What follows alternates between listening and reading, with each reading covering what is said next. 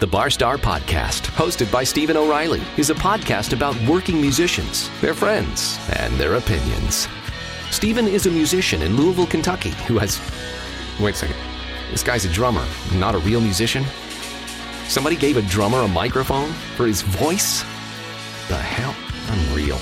Unbelievable.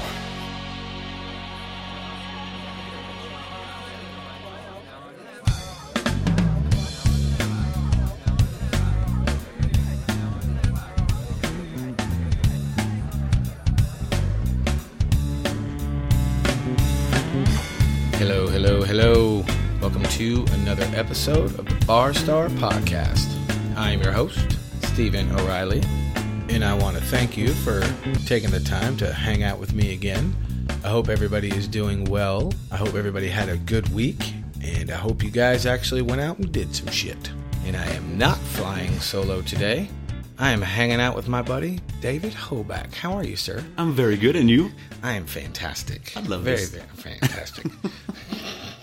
So how's things? How's life? Good, man. You know, playing with some cool bands. Good job, all that kind of mess. It's good stuff. Playing okay right now. So you're better than okay. I've seen you. Hey guys, just a quick heads up. You're going to hear some crazy noises. Sounds like we're hitting a microphone or something like that. It is completely my fault. I forgot to move the chair mat on my floor in my office where we recorded the show. And I didn't realize it till after Dave left, and I didn't want to redo the episode because the conversation between us was so good that I just left him in there and tried to silence it as much as I could. So if you could overlook those noises, I would appreciate it. But I just wanted to give you a heads up so you'll be aware that I am aware that everybody's aware that there's some strange shit going on. So now back to whatever we were talking about.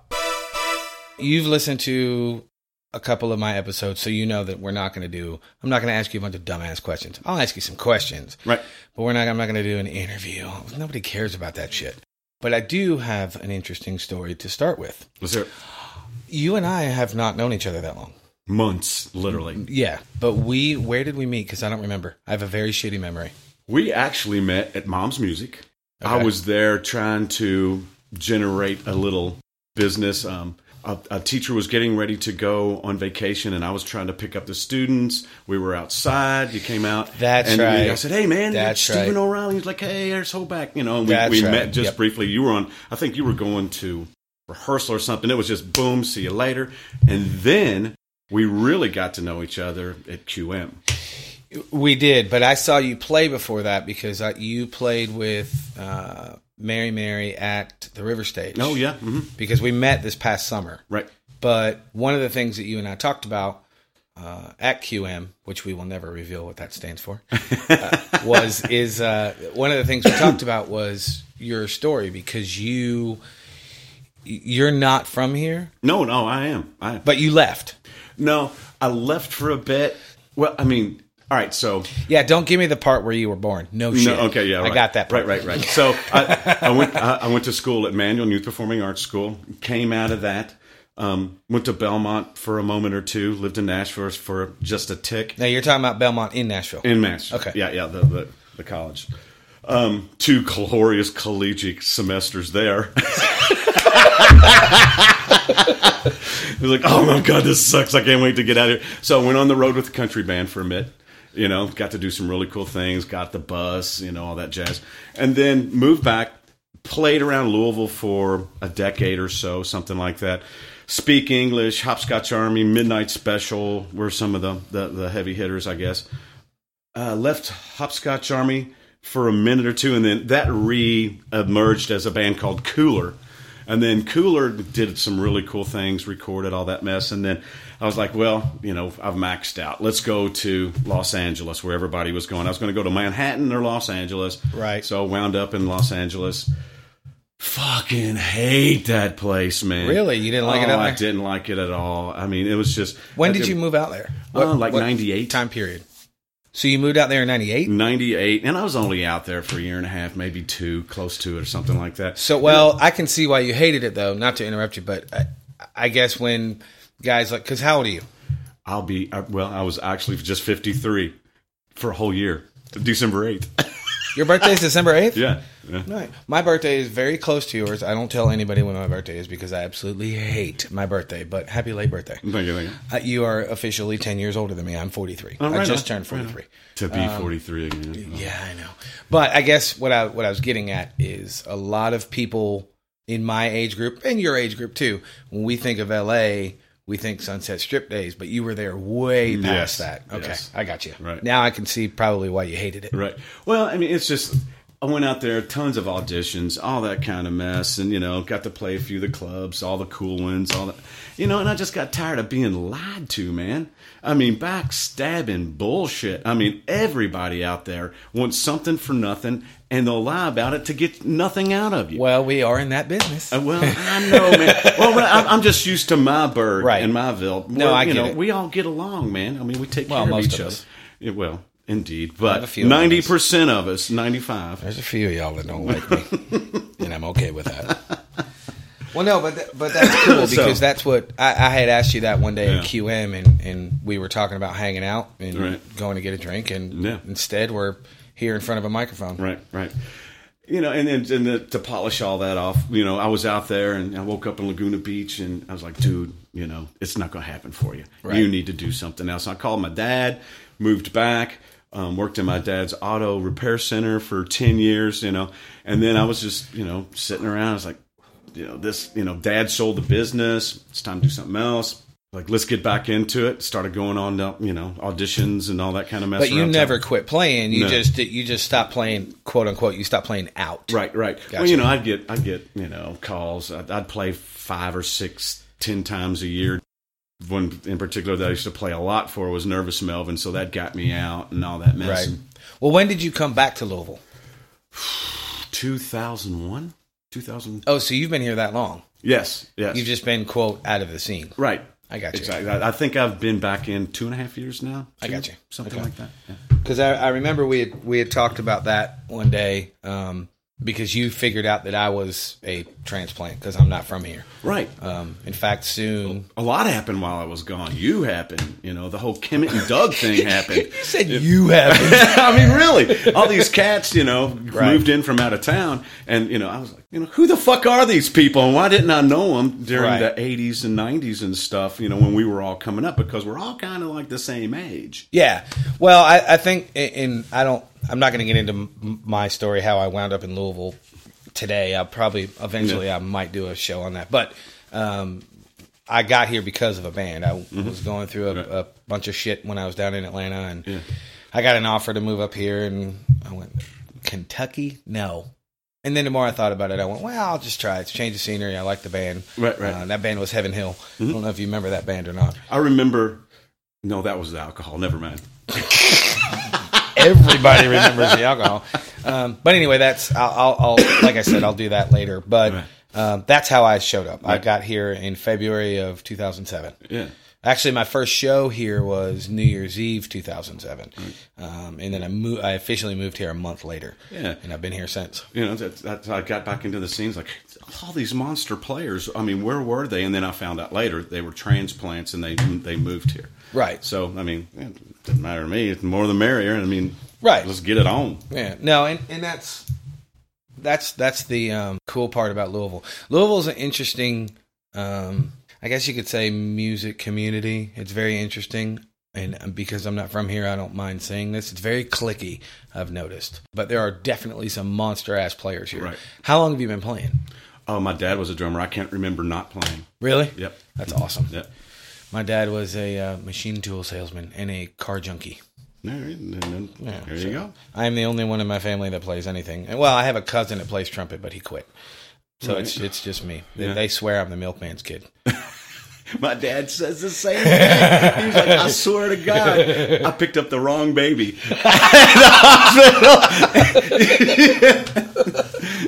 You get that whole Smokey and the Bandit thing. When I get home, I'm going to smack your mama in the mouth for cheating on me. I picked up the wrong baby. This is a true story. I adore my father. He's an amazing man. Me too. I literally had to teach my mother how to draw a line with a ruler. Not making that up. I had to teach her how to draw a straight line with a ruler. No artistic capability, no creative anything. Yeah. I'm like, are you sure you're my mom?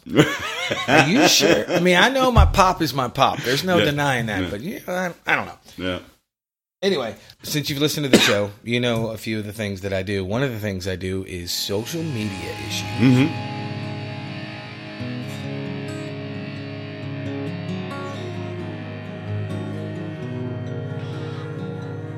Today on social media issues, Mr. Hoback, you and I started to have a conversation.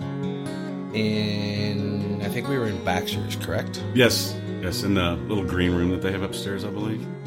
Maybe. We were in the green room? Was it green? I think it's actually red up there. I think it actually is. Red? Black leather? Wow. I don't know what color it is. Anyway, we were having a conversation about how drummers are super ridiculously competitive. Especially their opinions. Yes, we are an opinionated group. Correct. We happen to be. But the reason I wanted to talk about it was I find it interesting, at least me, for myself, I find it interesting that everybody's opinion is 100% right.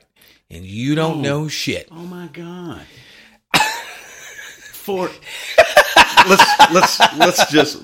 Okay, this was my thing. All right, so I asked opinion on, I think it was Louisville drummers.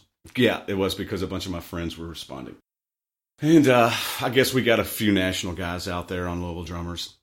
And I said, and I've got a problem, and you and I hit pretty hard. And at my snare drum on the four lugs that are closest to your junk right there are backing off. And down on the snare head, it's backing off too. Right. And I just asked the question, very simple. Does anybody know anything out there that would, help me correct this? Because in the studio, it becomes a problem because the snare's changing all the time. Yeah, you're changing pitch. You got to take care of that. For the non-drummers, you actually do have to tune drums. They don't just come in a box and you just hit them and they're great. No, you have to have maintenance. And to me, it's way harder to tune than a guitar or anything else because, we got all kinds of different, we got 10 lugs times 2. Yep. Then the snare or, you got to, guitar players just get to hook it up to a thing and go, and,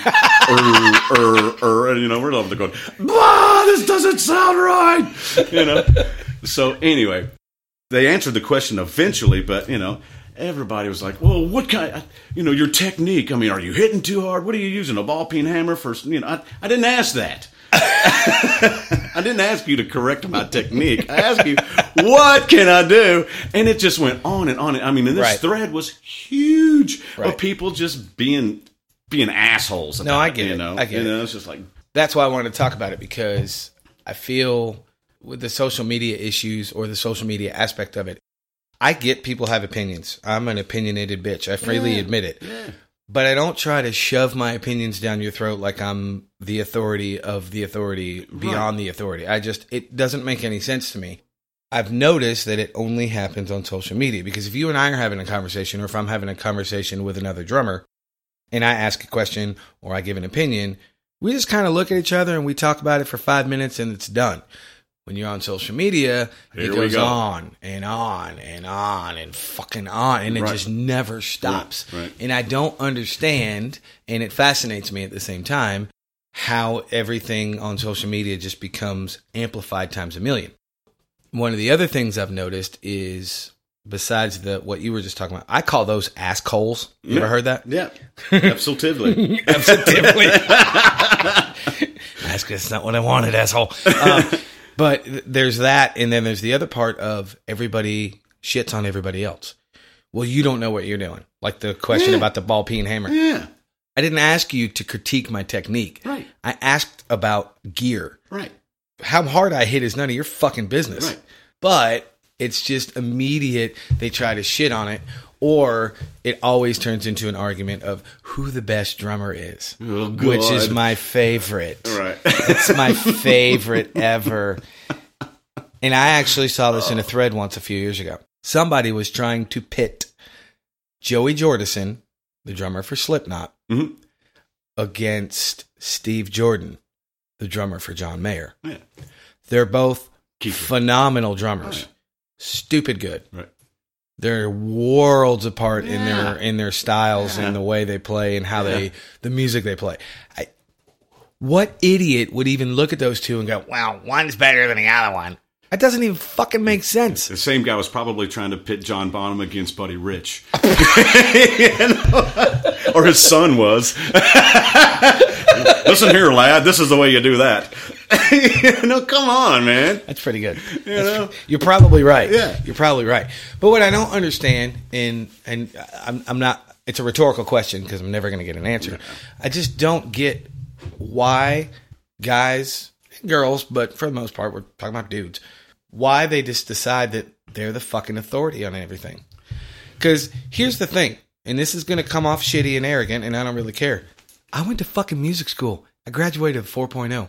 I have some knowledge. Mm-hmm. I'm not a complete dimwit. Right. Now, that being said, I know I don't know everything. But I just don't get the whole, well, you haven't tried this, and maybe you need it, you're sitting too low. That doesn't have anything to do with anything. Right. And no, Joey Jordison is not better than Steve Jordan or vice versa. Right, yeah. And Buddy Rich. Well, right. It's just, I just don't get it. It's just, it's the whole thing with the social media thing. I call it like cyberbullying, if you will, because, nobody, if a lot of guys wouldn't say what they said on Facebook to me or you or to anybody else if they were sitting across the table.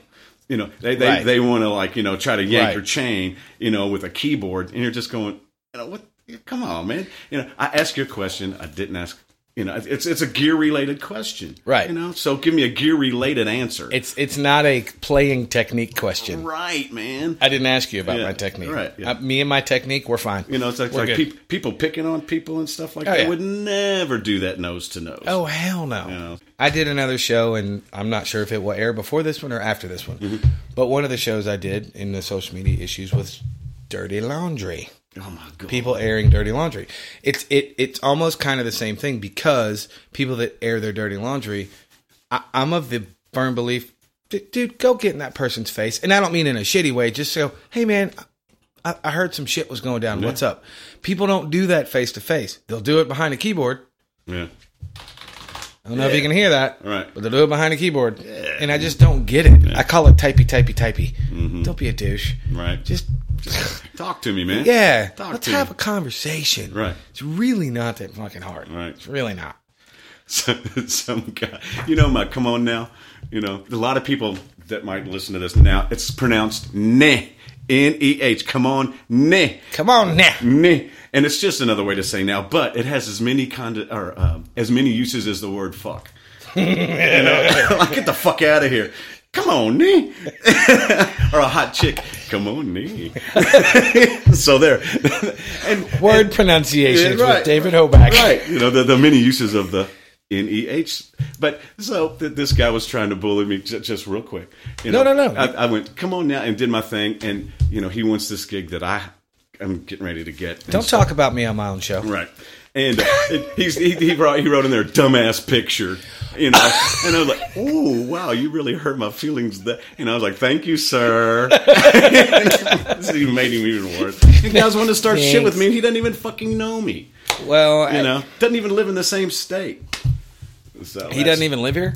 He lives in north. Well, I shouldn't say. Yeah, he lives in Kokomo or something like that. I found out, and I looked at his profile. Oh, that one song the Beach Boys wrote?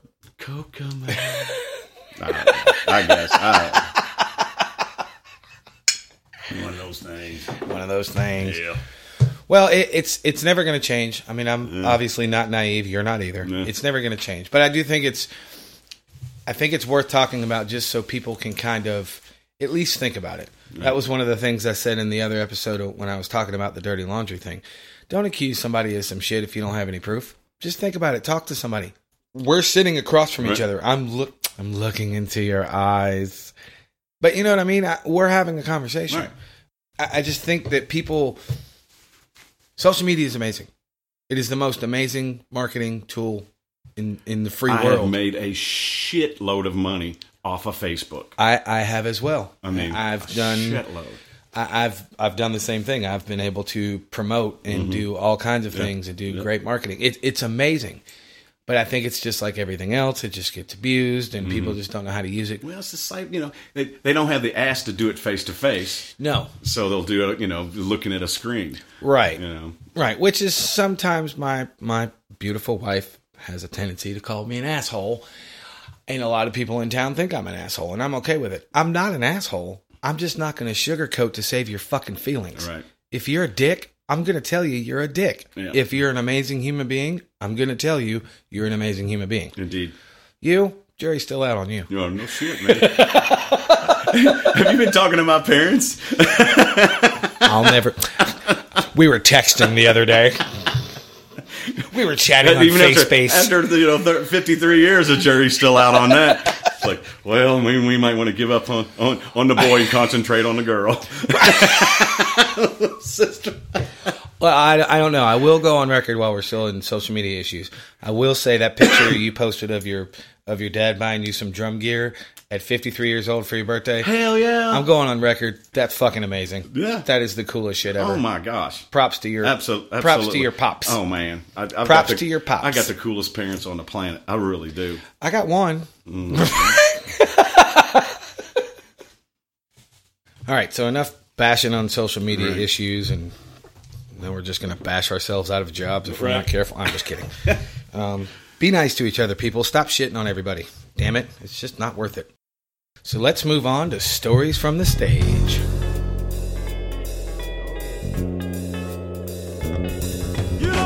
So this section can be entirely good, bad, or indifferent. It's up to you. In the very first episode, one of the things I was excited about was stories from the stage with whoever's in here hanging out with me. Because I've been on stage at least 2,000 times. I'm probably thinking it's closer to 2,500. So I know, because you're like all older than me and shit. Right. You've been on stage more than me, and you did shit in L.A. Yeah. So you got to have something good. This story actually happens in Louisville, Kentucky. Oh. Yeah. And you don't have to throw anybody under the bus if you want to. No. This. I'm trying to think. You're in a safe space. Oh my God! Let's go to our safe room and collect our fucking participation trophy. Good Lord. Come on.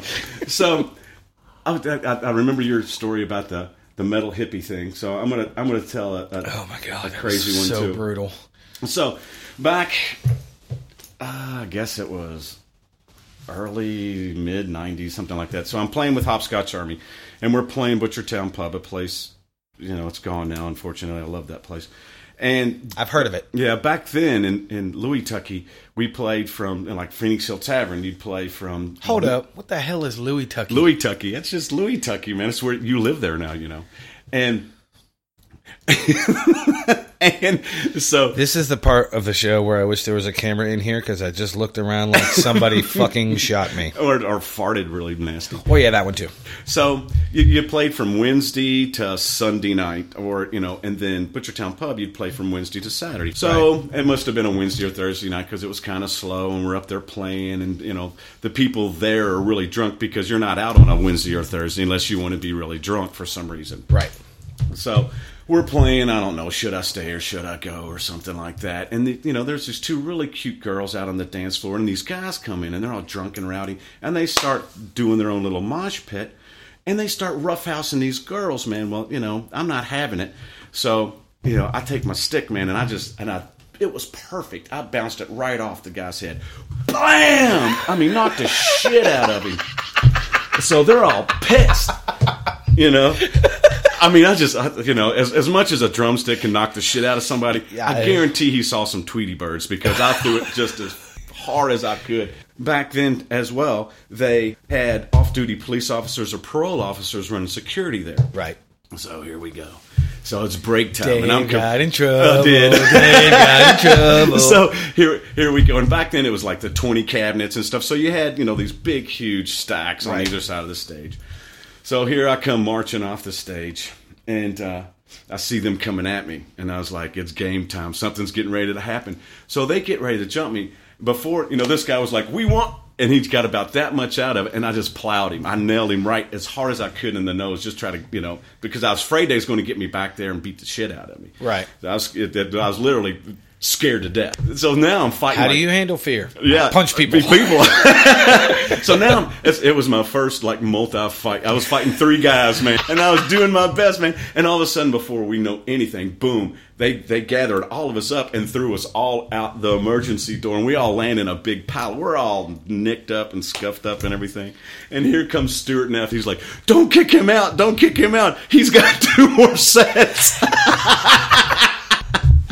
I'm not done with him. And then he said, we'll worry about him later. So they kicked the other guys out. So that's kind of like my story from the stage. That's a good one, though. I like it. It's got and so I'm up there. I've got a black eye. My nose is bleeding a little bit. They dinged me up pretty good. It's 3 against 1, man. I didn't fare so well. This is straight out of some movie shit. And I'm up there trying to keep my nose from bleeding in between songs. Trying not to get blood on your drums. Yeah, exactly. It was funny. That's pretty funny. And all the guys are looking back there while they're playing. Dumbass, man. How old were you? Oh, God. What was it? I guess 30-something. I don't know. We could do the math. I thought, it had to be 30-something. Well, we can't do math on this show. No. Okay. 2 drummers, we'll come up with 8. It's I got 4. You got 4. That's it. Come on, dude. No math on the show. You take 2 and 4. I'll take 1 and 3. That still doesn't equal 8. Right. It's a pretty good story. I like that. Oh my God! Next time, we'll do a happy story. I'll tell you about a girl or something.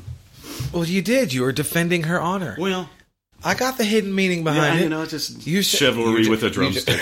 All right. So enough of stage stories. This is a section that will be the first where you're going to get 2 "What am I listening to's?" Except it's going to be "What am I listening to?" and "What is a Mr. Hoback listening to?"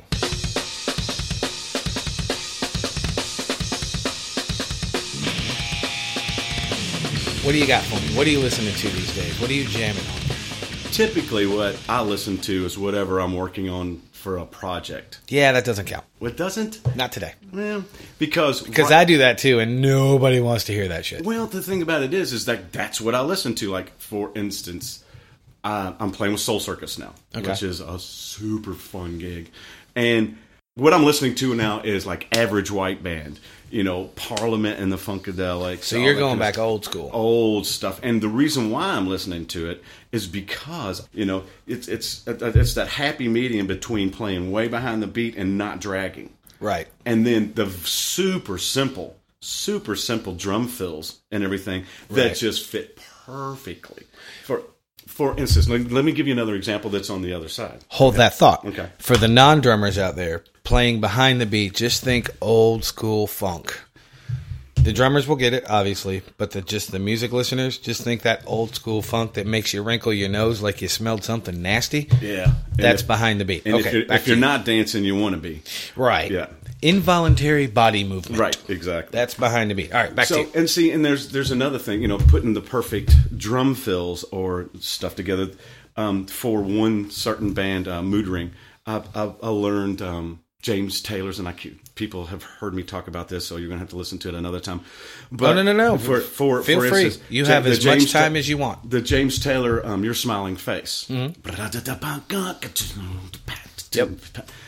The drum fills in that are perfect. They couldn't have been any better. Whoever that drummer was, and I looked him up and I forgot his name, but those are perfect drum fills. You couldn't have done any better with that particular song. Just getting the things that fit great. Those drummers are the guys that I like listening to. So that's what I'm listening to. Learning how to do the Parliament thing and all that mess. And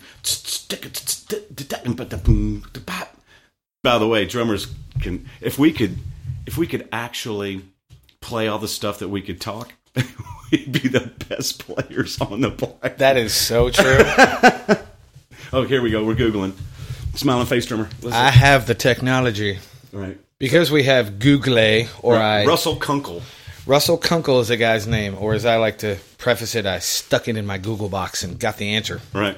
Well, Russell Kunkel played perfect drum fills. And just getting those perfect drum fills, into what I'm doing. You know, just Well, while we're here and while I'm looking at it, this dude has played with. Ooh, he's crazy old. He was born in '48. He's played with Linda Ronstadt, James Taylor, obviously, Dan Fogelberg, see Stephen Stills, Bob Dylan, Neil Young, Stevie Nicks. So he's done. Carole King, right. Jackson Brown. He's done a lot of stuff. All right. Okay. So I admit it here and now. I need to check that song out. Yes, I mean it's really a lot of fun. It's a blast to play. What's some of the other stuff? Oh, I've been listening to Velvet Saints. Kevin gave me 2 of the CDs and everything. That Kevin Manning, and I've been listening to them on. I love that stuff. There's some good stuff. They're interesting. I really, and from when everybody was playing like the hair bands and stuff, right? You know, me and Kevin have talked about this before. We were all into The Cure, right, and Depeche Mode, and one of my favorite bands from that era is like Susie and the Banshees, The Mission, Sisters of Mercy, all that kind of stuff. Mercy, and they remind me, especially Kevin's voice. They remind me a lot of The Mission. Tower of Strength, you know. It's just like, for the record, Manning, that's Dave making fun of you, not me. It's not making Dave fun. did it. Yeah. So no, that is some good stuff. I've heard that. I've heard one of the records, and I don't remember which one it is. Yeah, it's just that that's where all the goth kids came from. And yeah, back then, you know, you could look in my closet, and you know, you couldn't see anything because everything was black. Wait, you were a goth kid? I was. I had black hair, Get the fuck all that out kind of of here. stuff. Oh, yeah, you? Man. Yes. Why is it that all the goth kids are tall? That's a very good question. Because you're taller than me. Well, everybody knows I'm vertically challenged. I've already talked about it on the show. See, the PC. Yeah. But, oh no, I'm fucking short. Vertically challenged is just funnier. I freely admit I'm fucking short. I got no problem with it. I've noticed that a lot of the male goth kids are usually tall. Yeah. What is up with that? Maybe because I know Manning had to be, and he's tall. Well, maybe they just don't make pants that short. They don't make black pants with zippers on them. They didn't make the Jenkos for short dudes. They don't make the 30, 26s. It's either 30, 32s or something in that. I guess. I love you for that. They don't make the Jenkos for short dudes. Right. Sorry, man. You can't get on this ride. Mom, I want off. No, man. Okay, is that it? Is that the... Anything else you want to throw in the what are you listening to? I think that's it, man. Just whatever project I'm on. Usually, I know you said it doesn't count, but that's just the way I am. Well, whatever project that I'm really into at the moment, that's the stuff that... there's another one. It's Ambrosia. Ambrosia and bands like that. Mm-hmm. The drumming on that stuff, if you listen to that old 70s stuff, it's remarkable. Oh, how intricate, like, what was the other one I was listening to? Little River Band. Their drummer and their bass player. Yep. Really cool, man. Well, and I think what I meant when I said it doesn't count, I didn't realize that you were actually enjoying what you were doing, what you're listening to for the tunes. And I don't mean that in a disparaging way. Yeah. Gas Money, my main band, a lot of the stuff we do, I dig. A lot of the stuff we do, I could take it or leave it. It's not something that I'm going to pop into my CD player and just jam on it or whatever. Right. So that's why I said that. But because you actually enjoy it, I take it back. It does count. Yeah, I mean. But the other part of that, what I was going to say is one of the other episodes I did, I talked about how I don't think that today's musicians and today's artists and today's bands, I don't think they stack up to people that were here 30, 40 years ago. I just don't think they do. I don't feel that way. I don't have any facts to base it on. Mm-hmm. It's just kind of an opinion of listening to music for the past however long I've been alive, 40 years. I mean, I'm 43, but I can remember listening to music around 4 or 5. So we'll just call it the last 40 years. But when you go back and you think about all the shit those guys did back then, and then you've got this new crop of musicians in the last 10, 15 years, not to shit on them, not saying they're not good. Right. I just don't think they're as good, and they haven't put as much time in as, like I said in the other episode, us old dudes. Right. And I don't know if it's because of the internet. I don't know if it's just because we're lazy. I don't have an answer, but I've noticed it. And I've also, again, I've said this in the other episode, I noticed it in my students too. the pre-teenage, teenage kids I have now, they don't have the same drive as the kids I had 10 years ago. Right. Kids I had 10 years ago, I mean, they were little sponges. Now I get just kind of, well, so-and-so doesn't do it that way. And it's just they don't want to work for anything. Do you agree with that or you disagree? I completely agree with that. And this is where I kind of base that off of is, the guys that put the time in and, I think I'm going to include us in that because I think we play tastier. The new guys, they get on YouTube, and of course, there's tons of great players on YouTube. Oh, absolutely. But they're all about the chops and the licks, and they're not worried about, fitting into the song. It's all about me, me, me. True. It's just like, watch this. I'm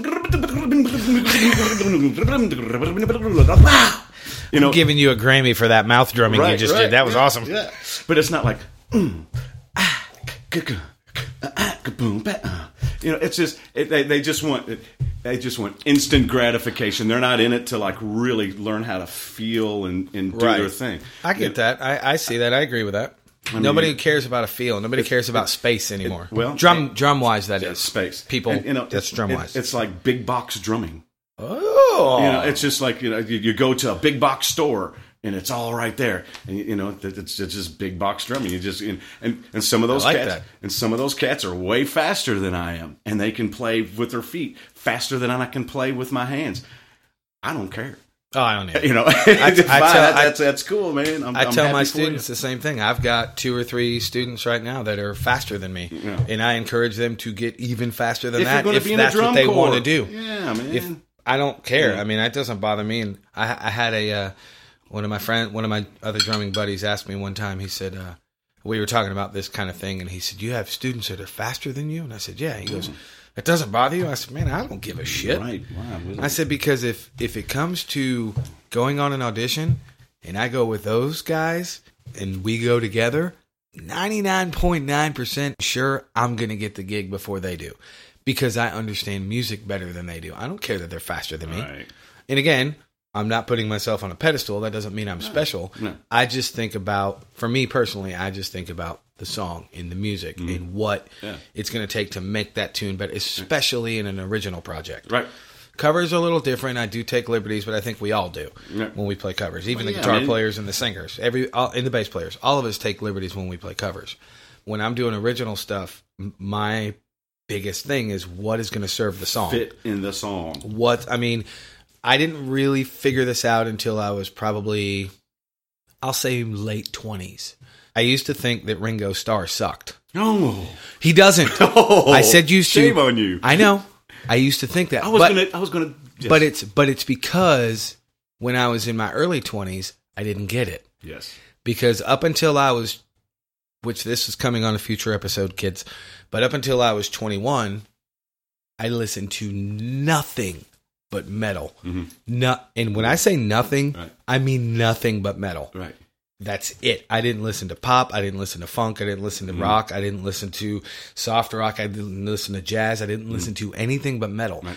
So it never clicked in my head that feel in space and what supports the song is better. I was obsessed with chops. Right. Which I think is part of the reason why I kind of identify with the kids that are, and I like the big box drumming. That's fucking awesome. Yeah, I'm keeping that. Yeah. But I think that's why I identify with that, because that's all they give a shit about, because they haven't got it in their head and they haven't grasped it yet. But the difference between when I was in my 20s and the kids that are in their 20s now, it's almost like they're not going to outgrow that. Where I outgrew it, you outgrew it. I'm sure you had your moments back in the day. You were listening to Neil Peart and all that garbage. That's exactly what I was doing, actually. I don't like him. I've said it before. I'll say it again. Doesn't suck. I'll never be as good as that guy. Just not a fan. But that whole era of players kind of emulated Neil Peart. And then as you guys got older, and I will include myself in it too, we figured out what works for the song. Right. I've just noticed that a lot of today's players haven't grown out of that yet. Right. They're still into I love the big box drumming. That's awesome. But they're still in that mode. Right. At least that's what I see. Yep. You agree? Absolutely, 100%. Even some of the guys our age, I guess, that started later in life, right? That are in the big box category, right? It's just, dude, what? I mean, all you needed to do is go pop, pop, crash instead of didn't crash. and you're sitting there and you really want to help them out, but then you don't want to be a douchebag. No, I get it. It's a fine line. Golly, man. And then we go back to social media issues, and we're all bashing each other. Right, which I'm not. I try to keep my mouth shut as much as I can. But see, that's the other thing. Whenever people think we're assholes and stuff, is when they ask us what we think. And then they don't like the answer. They don't like the answer. I told my wife over 9 years ago. I told my wife over 9 years ago when we got together, if you do not want an answer to a question, that's the truth. Do not ask me a question. Right. Because I will not fucking lie to you. Right. And most of my friends can contest to that. Okay. Now back to the Ringo thing. Okay. All right. So I just can't get over how cool that guy is. How unorthodox his drum beats are. And that's one of the reasons why I think I was so attracted to The Cure. Because that guy is the same way. Uh-huh. He doesn't go boom, tap. He'll go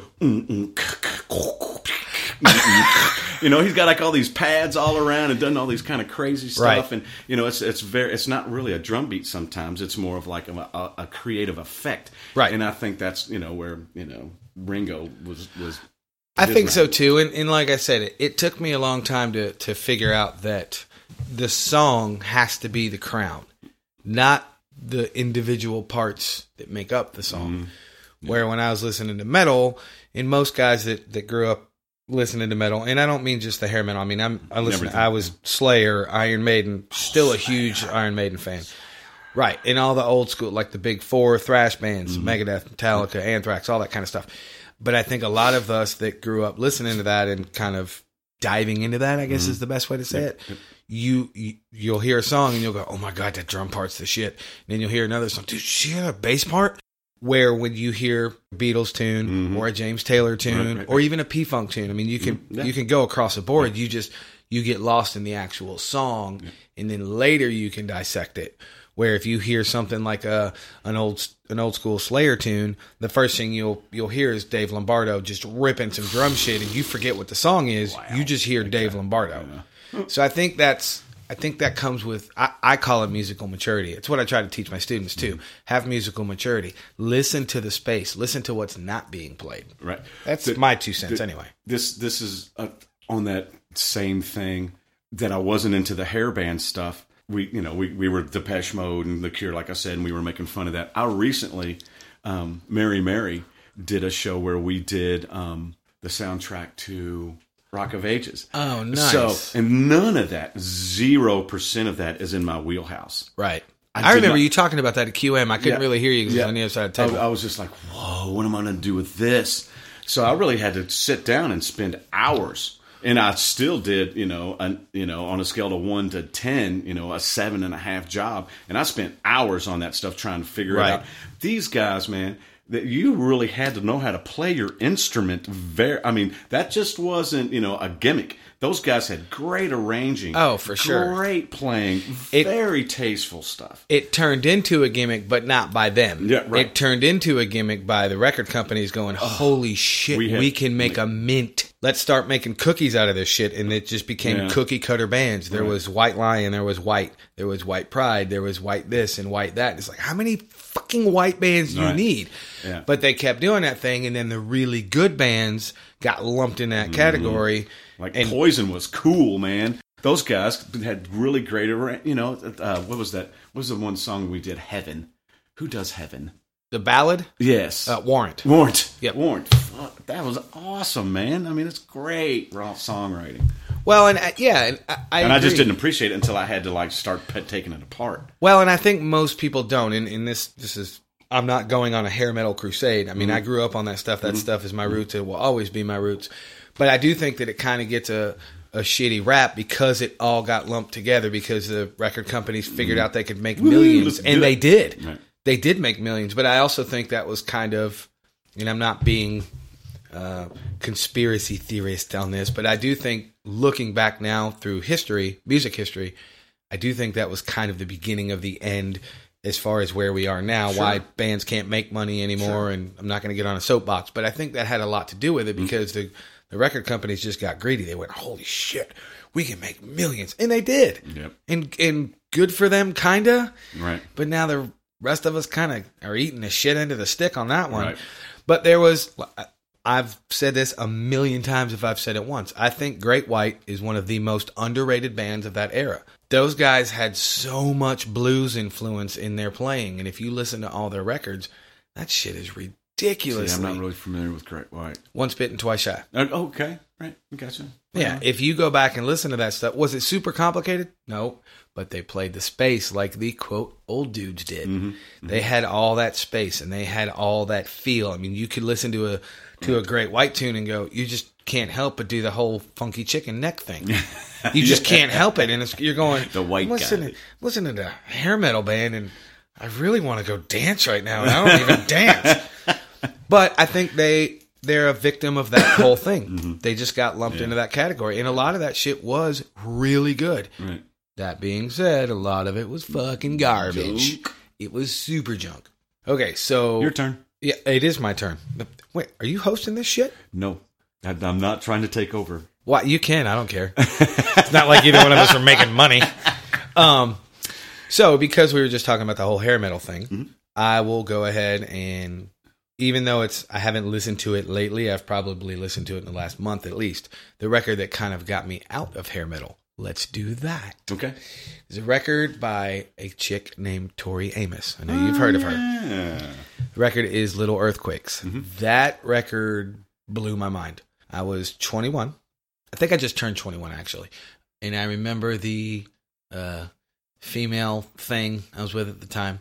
She was all into Tori Amos. And I went, what the hell is this shit? And I was still in my metal phase. Yeah. I was, in fact, when I was 21, there was literally a year where I listened to nothing but Iron Maiden.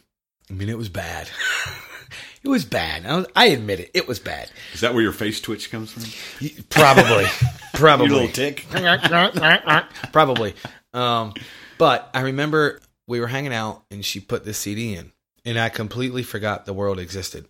Nothing I had heard up to that point got me, I don't want to say excited, but confused me. It confused the shit out of me. I didn't understand it. Mm-hmm. And Matt Chamberlain is the drummer on that record. Actually, he's the drummer on almost all of her records, I believe. Yeah. Fast forward a few years, I've actually seen her 3 times. Phenomenal show. But anyway, the record, first song on that record is called Crucify. And it was the first time I really felt what space is in drumming. And he's doing this pattern and he's got this groove going and he didn't hit a snare for almost 3 minutes. And I didn't it was like I just wanted to kill the fucking radio because I didn't understand. Mm-hmm. How can you, what's wrong with that guy not hitting a snare? Right. So I sat there and looked at the stereo like the kids used to do in their 50s. I didn't move till the record was over. Right. True story. Yeah. I hit play again. I had to listen to the record again.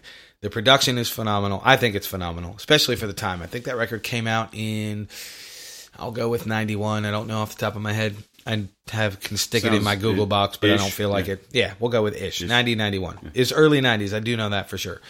Because it was kind of part of the female Lilith Fair movement kind of deal.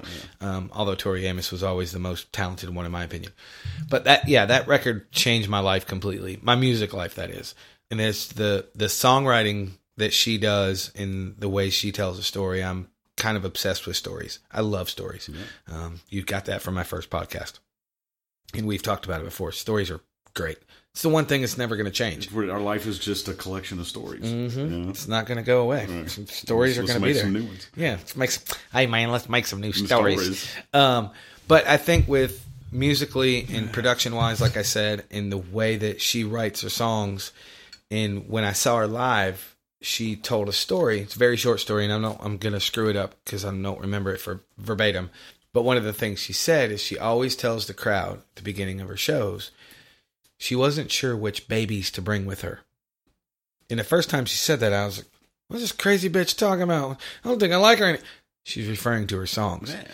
She says that she labors over which babies to bring on tour with her. Mm-hmm. And I thought that was cool because she thinks that, not only she thinks that much of her songs, in her songwriting, but she actually cares about what she writes. For example, you've got guys and girls that have written tons of songs, and some of them they could give two shits about. Yep, take the song, I don't care, I don't like it. But every one of them has a specific meaning to her, and I thought that was kind of cool. But that record is amazing. You should check that record out if you never have. Well, the drummer, just listening to him has its merit. I listened to it just for that. Matt Chamberlain's an amazing drummer. It's awesome guy. Stupid good. Yeah. So good. Right.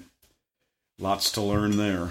Oh, yeah. He's one of those guys that I watch him play or I listen to him play and I just go, yeah, I kind of suck. You know, that's on the same thing. You think of Taylor Hawkins as the Foo Fighters guy, and I saw him playing with, I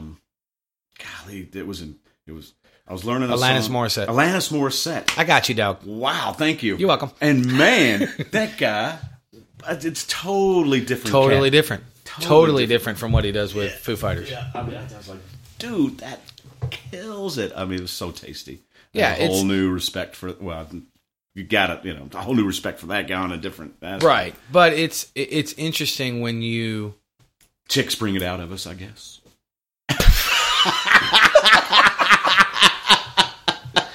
Unfortunately, sometimes they do. But at least we get the actual musical meaning of it. They just get, oh my God, I love her so much. But it's interesting to me, I should have said, not to you. It's interesting to me when you really delve into somebody's musical history. Yeah. I don't necessarily care about somebody's personal history as far as a musician. I mean, unless we're friends, that's completely different. Mm-hmm. And I talked about that before. I don't give a shit. It's none of my business. I don't care if you're a douchebag. If you're a great player, I'm gonna study you and I'm gonna learn some of your stuff. Right. And I'm gonna figure out why it works for you and why it doesn't. I don't care. I mean, unless you're an absolute, complete, just pile of fucking garbage. Right. It's completely different.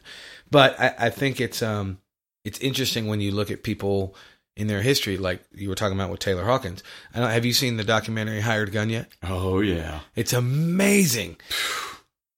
So when you look at Jason Hook, he's a guitar player for Five Finger Death Punch. And he got to start with Mandy Moore. Mm-hmm. And that the chick? Yeah, something like that. And I'm not busting his balls at all, but how awesome is that? Right. The he's done everything. Right. He's gone from the pop world, now he's in the super heavy world. Right. It's just cool. Right. Music is amazing. I love it. You know, you were talking about, your level of success on your first podcast. And that documentary really brought some stuff home for me. Oh, yeah. Because I've always aspired to be, a hired gun and all that kind of stuff. And I don't know whether those guys were just bad businessmen or they blew it all on, doing cocaine off of stripper titties or whatever they did. But they talk about coming back from, I'm serious, they talk about coming back from tour and being broke. Right. Well, I've been on tour before. You don't have to do that. You can come back and have quite a nest, because you can eat off, crafty. You can eat, you don't have to spend all your money. I agree. I agree 1,000,000%. However, we're not going to get in an argument. So that's not where this is coming from. Right. But considering what we were just talking about with the way the industry is now, right. There's probably not as much money now as there used to be. So in that documentary, I don't know if they were talking about past or present, because I know some of those dudes are doing tours now, and right. One of them on the documentary, and I'm not going to say his name because I'm not a name dropper. I know him personally. We're not super, super tight, but we're friends. He don't make shit. Mm-hmm. He's a hired guy. He gets the dates. They tell him how long he's going to be gone, what he's going to make, and that's what he does. Yeah. He goes out and he comes back. I know a hired gun for the country industry. He used to be. He got off because he was tired of being on tour and all that. Right. And then all of a sudden they go off to make a record, and then he's working at a record store. Right. And they're only making anywhere from $25,000 to $30,000 a year. Right. So I think it's a murky water right. to kind of wade through, because if you're in a quote band situation where you don't have a front person like a Luke Bryant or a Alanis Morissette, whoever it is, right. Those are the artists, and then there's the backing band. Yeah. Then you have bands. There's the Motley Crue or whatever. Pick a damn band. Right. It doesn't matter. I think monetarily, those are also two separate entities as well. Because if you're backing up an artist like a Luke Bryan or something, Mm-hmm. I'm not saying you're not making money, but you ain't making near as much as him. His name's on the billboard, not the band's name. So that's, I think that plays into it as well. Yeah, but I've got relatives that work very closely in the country industry, and the difference between those guys really is they kind of take care of their bands. Like some of those cats have had their same bands for 20 years now. They're not on the records. Right. They don't They play get on the records. studio cats, yeah. They got the studio cats, but they're on a per diem. They do all that kind of stuff. After seeing that documentary, I'm not even sure I want to do that anymore. I really like the space and the place where I am right now. Right. I get to play out every weekend. People come to see the bands that I play for. It feeds my ego. It feeds my bank account. Right. I get calls, all that kind of stuff, and I really don't have to. I know that every band that I'm in will end one day. Oh, It's sure. just they all have It's a inevitable. shelf life. They all have a shelf life. Yep. Somebody's going to get pissed. Somebody's going to do this. Blah blah blah. Better this, better that, less this, less that. It Right. doesn't matter. It's going to so you're going to have to reshuffle and do it again. Riding that wave and stuff. I consider myself extremely successful in my world. Absolutely. I don't mind being a minnow in a puddle. No, You know? I don't. If I was playing 20 for 25,000, I'm not sure if I would consider that as big a success, knowing that when I came off, it's. I think it's relative, and that's Yeah. what I talked about in that Yeah. episode. I think it's relative. I think people look at the word success wrong, and they look at success as a whole wrong. I know people that have gone out and played in front of 25,000 people Right. 7-8 nights in a row, come home, and I made more money than they did in one night. And that's not bragging. Yeah. I'm not bragging about that. It's just this weird thing, and people view success so differently. Do I want to do the hired gun thing? Yes, I want to tour the country. I would love to tour the world, but I want to tour the country once. I've done some mini tours. I've done some cool stuff. And I like the road, but I don't want to be on the road forever, because after 6-7 months, I'm probably going to want to be home, because I'm kind of OCD-ish on certain things, and I want to be home eventually. But I still want to go on I want to go on the road so bad. I miss it, and I've never got to do. I've done up and down the East Coast, sort of over in the Midwest kind of ish area where we live now in Kentucky. But most of the stuff I've done has been That's up and about down. what I've done. Yeah, most of the stuff I've done. Miami to Manhattan. Yes, with the exception of the Miami and Manhattan. I have done Jacksonville. That's as low as I've ever played. So Jacksonville to, actually that's a lie. I've not played Manhattan, but I did play New Albany, New York, New Albany, Indiana, dumbass. Albany, New York, and I have played Jersey City. And the night in between, we were in Albany on Thursday, and we were in Jersey on Saturday. So on Friday, we spent the day in New York City. So I guess technically you can say I did. Hell yeah. I did Florida to New York. Which, I mean, I did do Florida to New York, but I did Miami to Manhattan, even though I've never been to Miami. But, yeah, I mean, I think it's relative. And I think I personally feel that if everybody just kind of takes stock of themselves, and not in a bullshit way, don't buy into your own bullshit. Right. I said that on another episode. Don't fucking do that. Right. Look at it genuinely and look at it logically. Yeah, I've done cool shit. Yes, David Hoback has done cool shit. Are we famous? Nope. Who cares? My life's awesome. Yours? Happy as a clam, man. There you go. I'm tickled to death. Going out on the road, this would be, to me, something like going out on the road with Fish. Now, I'm not a hippie guy or anything, but a band like that would just toured all the time, Right. for like the last 16 years or whatever. I was thinking 60, but whatever. I think that would be fun. I mean, that would feel like a big family just cruising around like in a big circus. Absolutely. That would be a lot for of sure. fun, yeah. For sure. I mean, it's like I said, it's all relative, and there's a lot of shit I want to do, but I wouldn't trade my life for anything. Right. What's the other guy that I like so much? JC something in the business. He tours a lot. He comes to the FPK things all the time. And headliners. J.C. Rodman in the business or something. You know. I have no idea. He's really, Honestly, I really good. don't. I think that's one of those bands that tour constantly. That would be a fun gig too. All right, I'll write all that shit down after we're done recording. Whatever. I don't know. Yeah. That doesn't ring a bell. No. Anyway. Well, that's it, kids. That's the show for the day. It's the show for the week. It's the show for the month. I have no idea when this is going to post. But I do want to thank you David, for hanging out with me. I appreciate it. Thank you for having me. Absolutely. Oh, my God. That was so cordial and so nice. Thanks. You're so welcome. Seriously, thanks for coming by and hanging out. I appreciate it. No worries, man. You are welcome anytime. I said, I told myself when I started doing this, I told myself that if anybody was shitty, I'd edit their ass out and then I wouldn't have them back. Yeah. But this was fun. Did you have fun? Absolutely. How do you spell that? Don't. I really don't want to know.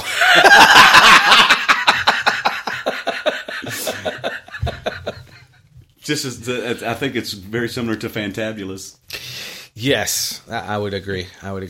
But that's the show. I hope you guys enjoyed it. I hope you dug it. Any last words for the day? Everybody just be nice to everybody. I know, right? Right. Damn. Yeah. So that's it. We're out of here. And as I say every episode, at the end of every episode, go do some shit. Seriously. Go. Leave now. Yes. Dave, tell him. Get up.